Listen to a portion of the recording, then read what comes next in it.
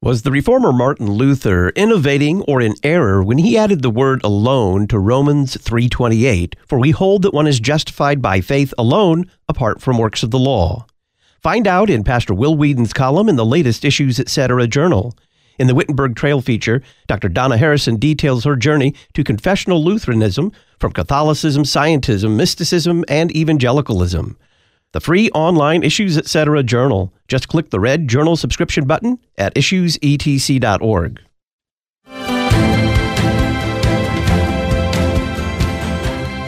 Whether you're speaking morally or politically, it is just wrong to say that pro-life states are making a mistake in passing pro-life legislation. And I worry that Trump is giving aid to people who are politically averse to doing the right thing on abortion law. There are people who are absolutely sure that there are no absolutes. And the statement that there are no absolutes is an absolute statement. So that statement violates the law of non-contradiction and can therefore not be true. The woke are not having their own children. My friends on the left have 0 to 2 kids. My friends on the right have 2 to 12 kids. And so they're not making their own kids. So I think that their hope is to take ours and raise ours and indoctrinate ours. Salvation is forgiveness. Salvation is new life in Christ, not affirmation of our desires. God didn't give the gospel to affirm us. He gave the gospel to save us. This is Brian from Dallas. Texas dove hunters love Issues Etc. in the field. Adios, palomas. Ahí. The church is remembering Old Testament prophet Jonah on September 22nd. It's a short story, it's a fast-paced story, and God is constantly intervening in Jonah's journey away and then back to where God had called him. He sends a storm, a fish, the plant to shade Jonah, a worm to destroy the plant, and an east wind. What is God doing, and what is he teaching in the book of Jonah, and why do so many regard it as a mythical tale rather than a story of a real prophet? Greetings and welcome to Issues Etc., coming to you live from the studios of Lutheran Public Radio in Collinsville, Illinois. I'm Todd Wilkin. Thanks for tuning us in. We're going to be talking about the Old Testament prophet Jonah. Dr. John Brug will join us to discuss him. Then we'll be going through listener email and the Issues Etc. comment line. And finally, talking with Katie Faust. She's a director of children's rights organization, Them Before Us, also co-author of a new book, Raising Conservative Kids in a Woke City. We'll talk about helping children resist progressive indoctrination. Dr. John Brug is professor emeritus at Wisconsin Lutheran Seminary. He's general editor and Old Testament editor of the new Evangelical Heritage version of the Bible. Dr. Brug, welcome to Issues Etc. Glad to be here. Why is the story of Jonah in the Old Testament? I think the main reason is to remind Israel and us that the gospel's for all people, even the ones we hate and the ones we fear. It's not so much a story about the man Jonah, but it's one chapter in the story of God's love. Do we know who wrote the book of Jonah? No, but I think it was Jonah. And I think after he had come to his senses, this provides some evidence that he had repented, because he's willing to have his story told, so we learn from it, even though it's kind of embarrassing to him. When did Jonah live and carry out his prophetic mission? Well, that's actually a pretty important thing. He did it about 790 BC, because we know it was the reign of Jeroboam II. And that's kind of important because the historical setting really helps us understand his story much more. This happened about 50 years after Assyria made an unsuccessful attempt to take over Israel in 853, when they were defeated by Ahab and the Syrians. And 30 years, or maybe as much as 50 years after Jonah, that was when Assyria came and destroyed Israel, the northern kingdom of Israel. So Israel was strong at the time, Assyria was weak, and Jonah was going to keep it that way. What other historical context do we need to rightly understand Jonah's story? I think that's the main thing, that the time frame, it's between the first Assyrian threat and the second Assyrian threat. Many skeptical scholars have asserted that Jonah is not an historical account. How do you respond to that? Well, I'd say, why don't you believe it? And I think they'd maybe say the great fish. And if I believe it's historical, I have to believe God does miracles in the world. But I think the really big miracle is that the Ninevites believed Jonah. That's the big miracle. They can't believe God's word could take these hardened heathen people and that they would bend before his word. And we, of course, know Jesus said it was historical. We have historical information about it. Also in 2 Kings, it's a presupposition of unbelief is really the problem. The book opens with God's call to Jonah with two references to the presence of the Lord. Quote, but Jonah arose to flee to Tarshish from the presence of the Lord, and then a little later to go with them, that is the sailors, to Tarshish from the presence of the Lord. What does that mean? Well, I think it's giving us the heads up. Jonah apparently is dumb enough to think that he can run away from God just by going to the other end of the Mediterranean. But he has to learn, even in hell, Satan can't escape the presence of God, can he? That's an utter impossibility. Later on, Israel would have to learn, even in exile, we're not away from God. There it's a comfort. So that's the main thing, I think. You say that ironies abound in the book of Jonah. What do you mean? Well, I think the big irony, it's a lot of little ones, but it's one big one. Jonah certainly doesn't come out looking very good. Who looks better than Jonah? Well, the storm, the great fish, the sailors, the Ninevites, the hot wind, the plant that grows up. All of them do the job God gave them to do. In fact, the only one that really didn't was Jonah. What other ironies are found in the book of Jonah? That's probably the main one, but I think the other ones are the Ninevites' belief, and then the character of Jonah is ironic in the sense that he could be so hardened, and yet he was willing to be thrown overboard to save the sailors. People are strange, inconsistent.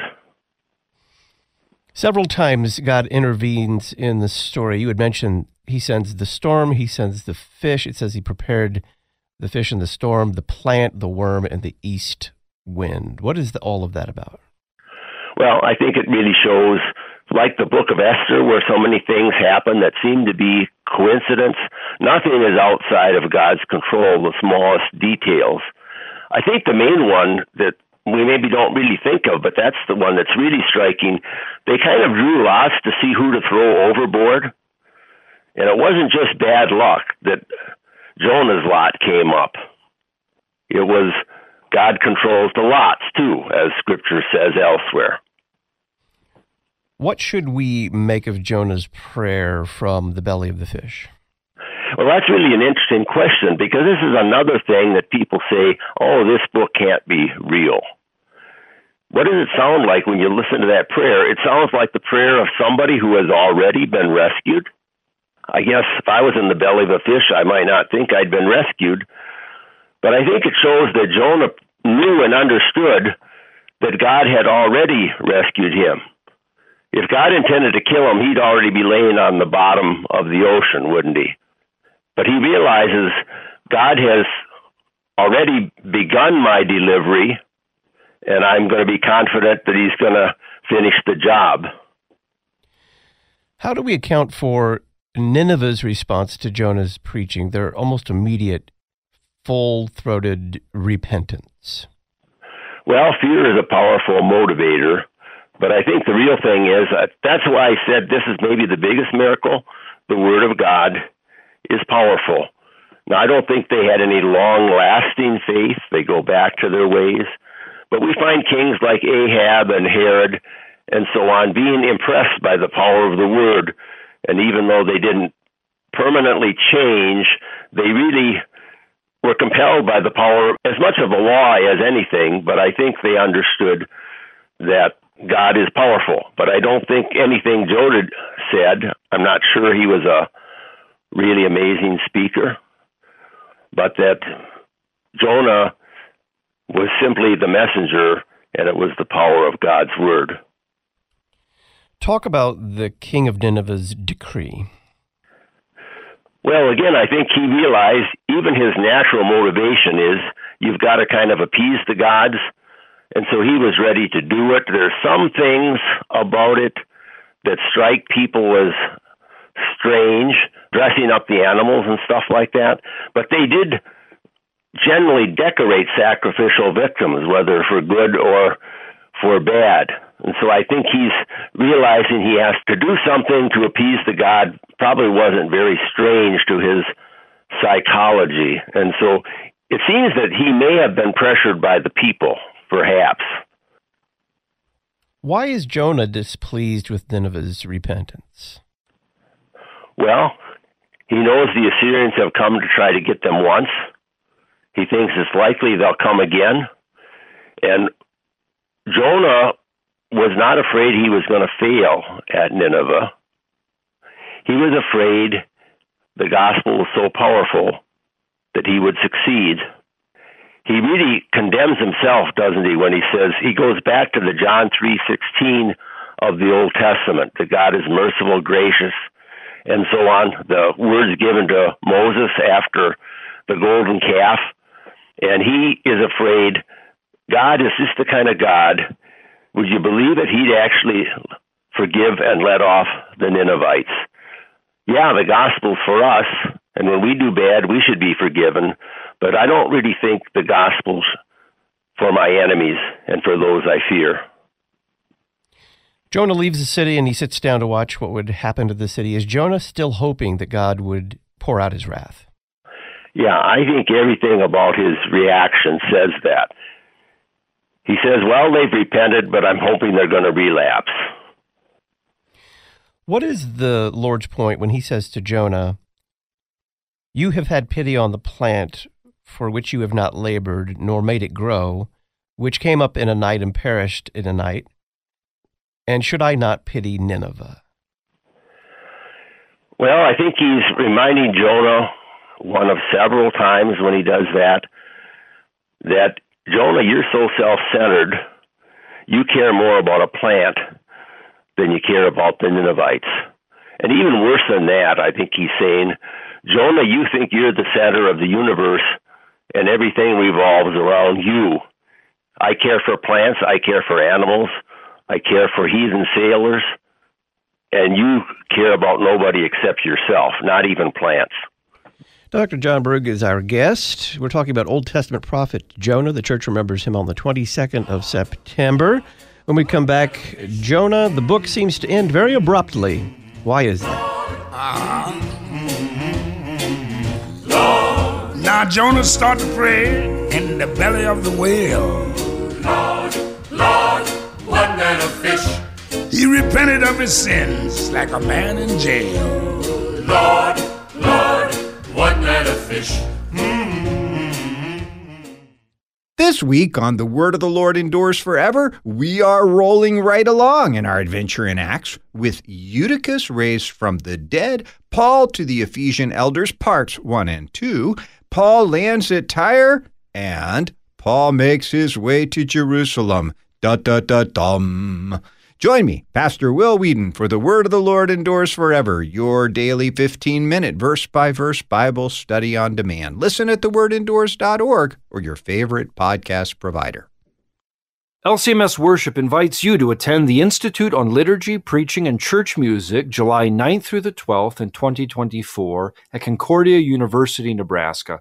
The theme is Songs of Deliverance, the Psalms, and the Great Congregation. Everything you need to know is at lcms.org/Worship Institute, and we're now accepting presenter proposals through September. Go to lcms.org/Worship Institute, God's mission right where you are. The radio voice of the Lutheran faith for the 21st century. You're listening to Issues, Etc.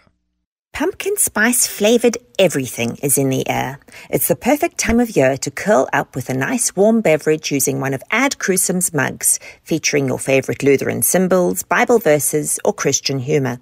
For example, Jesus' personality type is INRI. St. Paul is the patron saint of the run-on sentence. And of course, chancel culture is practiced here. Visit adcrucem.com. That's ADCRUCEM.com. The Biblical Worldview Conference is Saturday, November 4th in Chicago. This year's theme is For Such a Time as This, Discernment, Boldness, and Compassion. Brian Wolfmiller, John Bombaro, and others will be speaking on gender-solid parenting, wokeism in schools, transgender pronouns, and sharing Christ in a woke culture. For more information, visit worldviewchicago.org. The Biblical Worldview Conference, November 4th in Chicago, worldviewchicago.org.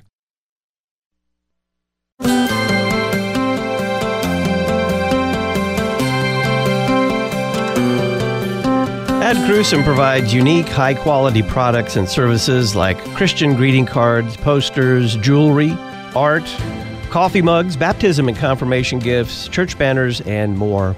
Find out what I'm talking about at adcrucem.com, ADCRUCEM.com. We're remembering Old Testament prophet Jonah with Dr. John Brug. He is general editor and Old Testament editor of the New Evangelical Heritage Version of the Bible. Dr. Brug, Jonah, the book seems to end abruptly. Why is that? Well, we'd be speculating, of course. I think the reason it does that is so we wonder a little bit, well, did Jonah really repent? What happened to Jonah? Today, of course, we know the story that the Ninevites ultimately returned to their evil ways. But I think the main reason it ends so abruptly, and it's very dramatic the way it ends with the animals, I think it's for us to ask, one, what would I have done if I was Jonah? Do I care for my enemies and love my enemies as Jonah should have? Do I seek the good of my enemies? One thing about the book of Jonah that always sticks in my mind is I think of the book of Jonah when I fly into Chicago at nighttime, and you see that vast expanse of orange lights. And I think every time I've flown into Chicago at night, I thought, a great city unto God. And that's good we think that, but then do we have to ask ourselves, do I really do that? Am I urgent enough about that? Do I have the same urgency toward the great city that God has? So I think it's time for self-reflection. It ends with, in a sense, incompleteness, because for us the story is just beginning. What is the sign of Jonah that Jesus references in the Gospels, and how is it rightly understood? Well, there might be more than one right way, but I think the main thing and the striking thing about it is that we immediately associate it with, as Jonah was 3 days and 3 nights in the belly of the fish, Christ was 3 days and 3 nights, to use that expression, in the grave. And I think that's important, but some of the accounts in the Gospels don't even bring up that. I think the main point is the difference of attitude between the prophet Jonah and the prophet, of course, more than the prophet, Jesus. Jonah wanted his enemies to be blasted. Jesus rebuked the disciples when they said, it would be a good idea, wouldn't it, if we would call down fire on the Samaritans? Or on the cross, he prayed, Father, forgive them. So there's a great dramatic contrast between the prophets. But I think Jesus, when he talks about this, he's more concerned about the contrast of Jonah and the people and the Israelites. He talks about the Queen of Sheba. He talks about the Ninevites. And he said they had Jonah or other prophets of God. And Jonah was actually, in some ways, a pretty poor excuse for a prophet. They repented, having the very I guess we'd say, inadequate Jonah. The word, of course, was not inadequate. The Israelites had the very Son of God from heaven, the one who didn't have the faults and the hatreds and the hang-ups of Jonah. The people of Nineveh repented. The hardened among Israel did not. So I think that's really the dramatic conclusion. It's more the contrast between the weak prophet and the perfect prophet. How does the book of Jonah testify to Christ? Well, I think that's the main thing. It doesn't directly tell us about his person, does it? It doesn't say anything about the virgin birth. It doesn't tell us explicitly about his work. But it's how God, through prophets, was preparing the world, and he did it through his perfect prophet, his great prophet. So it's more a reflection on, it's trying to build in us the spirit of Christ, not the spirit of Jonah. You are general editor and Old Testament editor of the Evangelical Heritage Version of the Bible. Tell us about that. The Evangelical Heritage Version is a relatively new translation of the Bible. It's been out for about 5 years. It's not a Wisconsin Synod Bible. It's prepared by a committee of volunteers who were Wisconsin Synod and ELS people. And so it's by Lutherans, but it's not for Lutherans, and the translation does not have a Lutheran slant. It aims for balance. And so the Bible Gateway puts us right in the middle of their spectrum, a little bit more toward the faithful to the Hebrew and Greek end. So we're aiming for balance, and one of our main things is readability, especially for people who have English as a second language. And so we have a site called wartburgproject.org, WARTBURG, like where Luther was, wartburgproject, all lowercase.org, and you can find just about everything you'd want to know about it there. Our methods, you'll find over 100 questions about problems in the Bible. You'll find articles, a free library. And so we did this project partly because of the economics of publishing today. I don't want to get into the politics of publishing too much, but as Missouri Synod members, you understand like what happened to the old Concordia Bible based on the NIV Study Bible, how it kind of was pressured to drive it out of the market, take it out of the market. We wanted a Bible which we could offer freely to people. We can't just let everybody print it, of course, but we could offer freely to people. We realized it would not be possible to economically produce a Lutheran study Bible with the amount of economics that were involved with the new NIV. At least that was our opinion. And so our main goal was to produce a Lutheran study Bible, and I would like to say it's not a competitor to Concordia's Lutheran study Bible, but they're actually quite complementary because the ESV is a more literal translation. Ours is a little bit more, I will say, for modern readers. And so we encourage people to have both of them. But we hope that this Bible, the Evangelical Heritage Version, evangelical, it focuses on the gospel. Heritage, we received it from the past. We cherish it in the present. We want to share it with our children and grandchildren. So we hope that this Bible will contribute to the welfare of the church wherever it is. We do have foreign people. We have non-Lutherans who are interested. And so we hope it will be of interest to your readers also, and they'll maybe go to our site, wartburgproject.org. Take a look at it. Dr. John Brug is Professor Emeritus at Wisconsin Lutheran Seminary, General Editor and Old Testament Editor of the new Evangelical Heritage Version of the Bible. Find out more about the Evangelical Heritage Bible on the Talk on Demand archives page at issuesetc.org. Dr. Brug, thank you. Okay, I was happy to be here. When we come back, it's listener email and the Issues Etc. comment line. Then Katie Faust will join us to discuss helping children resist progressive indoctrination.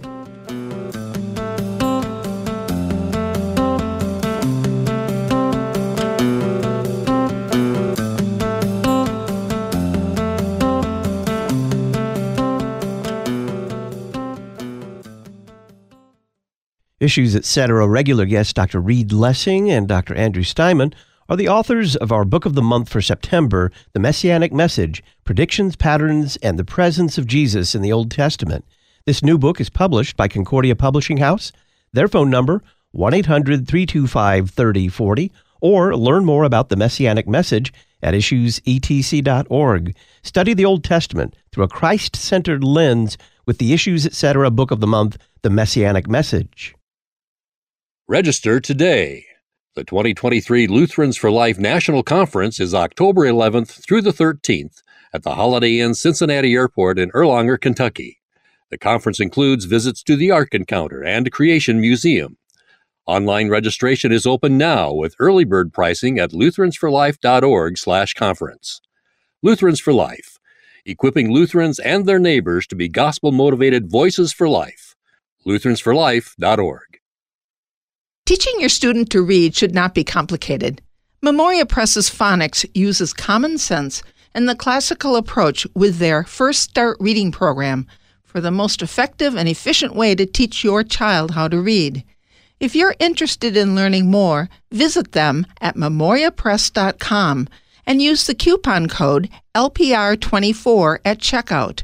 Memoria Press, saving Western civilization one student at a time.